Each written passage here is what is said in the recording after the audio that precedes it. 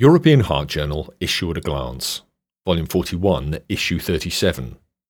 Focus Issue, Acute Coronary Syndromes, by Editor-in-Chief Professor Filippo Crea. Read to you by Morgan Bryan.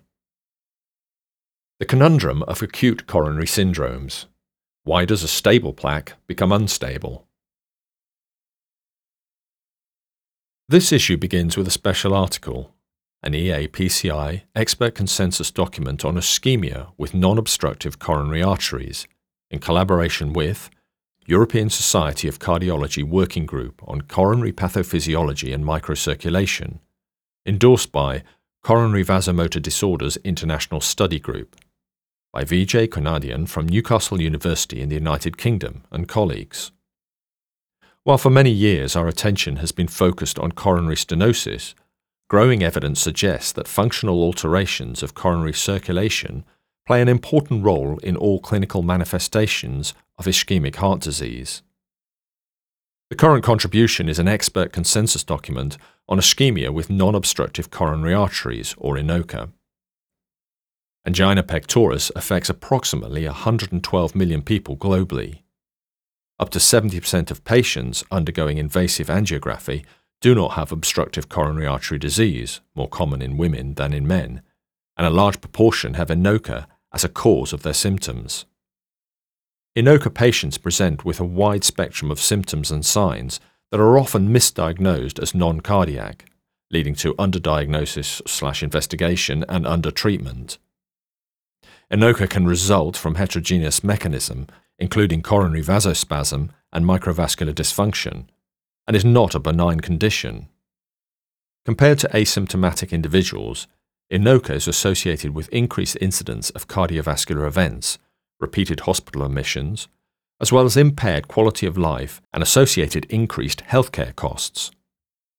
This document provides a definition of INOCA and guidance to the community on the diagnostic approach and management of INOCA based on existing evidence from research and best available clinical practice, noting gaps in knowledge and potential areas for investigation.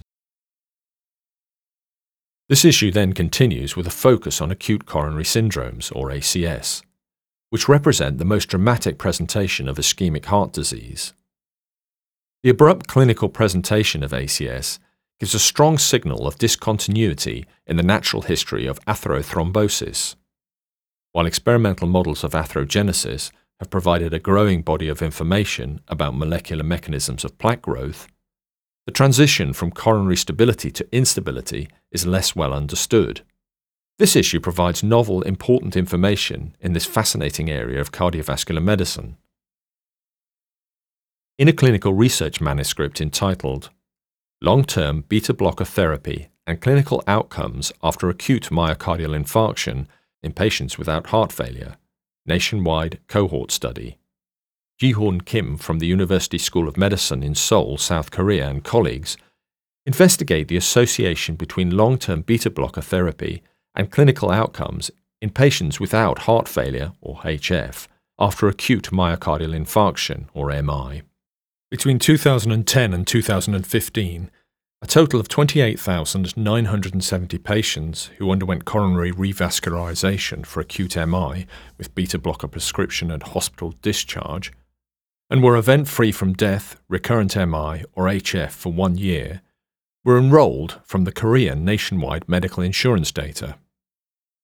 The primary outcome was all-cause death. The secondary outcome was a composite of all-cause death, recurrent MI, or hospitalization for new HF. Outcomes were compared between beta blocker therapy for greater than or equal to 1 year, N equaling 22,707, and beta blocker therapy for less than 1 year, N equaling 6,263, using landmark analysis at 1 year after index MI. Compared with patients receiving beta blocker therapy for less than 1 year, those receiving beta blocker therapy for greater than or equal to 1 year had a significant 19% lower risk of all-cause death and a significant 18% lower risk of the composite of all-cause death, recurrent MI, or hospitalization for new HF. The lower risk of all-cause death associated with persistent beta blocker therapy was observed beyond 2 years, but not beyond 3 years after MI. The authors conclude that in this nationwide cohort, beta blocker therapy for greater than or equal to 1 year after MI was associated with reduced all-cause death among patients with acute MI without HF. The manuscript is accompanied by an editorial by Raphael Harari and Shripal Bangalore from the New York University School of Medicine in the United States, who conclude that a drug that has been widely used clinically for over half a century is now in urgent need of reappraisal from contemporary trials. In a clinical research article entitled Ticagrelor Alone versus Ticagrelor plus Aspirin following PCI in patients with non-ST segment elevation acute coronary syndromes, Twilight ACS, Roxana Mehran from the Mount Sinai School of Medicine in New York, USA, and colleagues determined the effects of ticagrelor monotherapy on clinically relevant bleeding and major ischemic events in relation to clinical presentation with and without non-ST elevation acute coronary syndromes, or NSTE-ACS, among patients undergoing PCI with drug-eluting stents, or DES. The authors conducted a pre-specified subgroup analysis of the ticagrelor with aspirin or alone in high-risk patients after coronary intervention, or Twilight trial, which enrolled 9,006 patients with high-risk features undergoing PCI with DES. After 3 months of DAP with ticagrelor plus aspirin, 7,119 adherent and event-free patients were randomized in a double-blind manner to ticagrelor plus placebo versus ticagrelor plus aspirin for 12 months. The primary outcome was Bleeding Academic Research Consortium, or BARC, type 2, 3, or 5 bleeding, while the composite of all-cause death, myocardial infarction, or stroke was the key secondary outcome. Ticagrelor monotherapy significantly reduced BARC 2, 3, or 5 bleeding by a significant 54% among NSTE-ACS patients, and by a non-significant 24% among stable patients, P for interaction being 0.03. Rates of all-cause death, MI, or stroke were similar between treatment arms, irrespective of clinical presentation. Mehran et al. Conclude that among patients with or without NSTE-ACS who have completed an initial 3-month course of DAPT following PCI with DES, ticagrelor monotherapy reduced clinically meaningful bleeding events without increasing ischemic risk as compared with ticagrelor plus aspirin. The benefits of ticagrelor monotherapy with respect to bleeding events were more pronounced in patients with NSTE-ACS. This manuscript is accompanied by an editorial by Robert Story from the University of Sheffield in the United Kingdom, who wonders if one should switch from ticagrelor monotherapy to aspirin monotherapy at 12 months, or continue ticagrelor monotherapy long-term, and suggests that that part of the journey remains largely unexplored. ACS with intact fibrous cap, or IFC, i.e. caused by coronary plaque erosion, account for approximately 1/3 of ACS. However, the underlying pathophysiological mechanisms, as compared to ACS caused by ruptured fibrous cap, or RFC, remain largely undefined.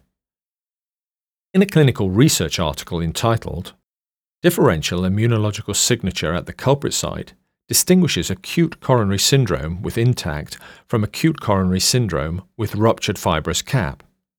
Results from the prospective translational Optico-ACS study. David Leisner from the Charité Universitätsmedizin Berlin in Germany and colleagues compared the microenvironment of culprit lesions, or CL, with IFC versus those with RFC. The CL of 170 consecutive ACS patients was investigated by optical coherence tomography, or OCT, and simultaneous immunophenotyping by flow cytometric analysis, as well as by effector molecule concentration measurements across the CL. Within the study cohort, IFC-CL caused 25% of ACS, while RFC-CL caused the remaining 75%, as determined and validated by 2 independent OCT core laboratories. IFC-CL were characterized by lower lipid content, less calcification, a thicker overlying fibrous cap, and largely localized near a coronary bifurcation as compared to RFC-CL. The microenvironment of IFC-CL demonstrated selective enrichment in both CD4+ and CD8+ T lymphocytes as compared to RFC-CL. T-cell-associated extracellular circulating microvesicles were more pronounced in IFC-CL, and a significant higher amount of CD8+ T lymphocytes was detectable in thrombi aspirated from IFC-CL as compared to RFC-CL. Furthermore, IFC-CL showed significantly increased levels of the T-cell effector molecules granzyme A +22%, perforin +59%, and granulysin +75% as compared to RFC-CL. Endothelial cells subjected to culture in disturbed laminar flow conditions to stimulate coronary flow near a bifurcation demonstrated an enhanced adhesion to CD8+ T cells. Finally, both CD8+ T cells and their cytotoxic effector molecules caused endothelial cell death, a key potential pathophysiological mechanism in IFC-CL. Thus, the OPTICO-ACS study emphasizes a novel mechanism in the pathogenesis of IFC-CL, favoring participation of the adaptive immune system, particularly CD8+ T cells and their effector molecules. The manuscript is accompanied by an editorial by Giovanna Luiso and colleagues from the Catholic University, myself included, who concluded that we are learning a lot on plaque erosion, but we should not forget the words of Winston Churchill. Now is not the end. It's not even the beginning of the end, but it is, perhaps, the end of the beginning. Balance between inflammatory and reparative leukocytes allows optimal healing after MI. In a clinical research article, molecular imaging-guided repair after acute myocardial infarction by targeting the chemokine receptor CXCR4. Annika Hess and colleagues from the Hanover Medical School in Germany aim to characterize infarct chemokine CXC receptor 4 or CXCR4 expression using positron emission tomography or PET and established its relationship to cardiac outcome. The authors tested whether image-guided early CXCR4-directed therapy attenuates chronic dysfunction. A total of 180 mice underwent coronary ligation or sham surgery and serial PET imaging over 7 days. Infarct CXCR4 content was significantly higher over 3 days after MI compared to sham, confirmed by flow cytometry and histopathology. Mice that died of left ventricular or LV rupture exhibited persistent inflammation at 3 days compared to survivors. Higher CXCR4 signal at 1 day and 3 days independently predicted significantly worse functional outcome at 6 weeks, assessed by cardiac magnetic resonance. Following the imaging time course, mice were treated with AMD 3100, a CXCR4 blocker. CXCR4 blockade at 3 days significantly lowered LV rupture incidence versus untreated MI, 8% versus 25%, and significantly improved contractile function at 6 weeks. CXCR4 blockade at 7 days failed to improve the outcome. FACS analysis revealed lower LV neutrophil and LY6C high monocyte content after CXCR4 blockade at 3 days. A total of 50 patients underwent CXCR4 PET imaging and functional assessment early after MI. CXCR4 expression correlated with contractile function. Hess and colleagues conclude that PET imaging identifies early CXCR4 upregulation, which predicts acute rupture and chronic contractile dysfunction. Imaging-guided CXCR4 inhibition accelerates inflammatory resolution and improves outcome. This supports a molecular image-based theranostic approach to guide therapy after MI. The manuscript is accompanied by an editorial by Christian Weber and colleagues from the Ludwig Maximilian Universität, or LMU, in Munich, Germany. The authors point out that the study of Hess et al. building on the virtues of molecular PET imaging for non-invasive analysis of biomarker expression within injured tissue in a preclinical as well as clinical setting, demonstrates the value of CXCR4 PET imaging in identifying the best time point of anti-inflammatory treatment by CXCR4 antagonism with respect to chronic cardiac function.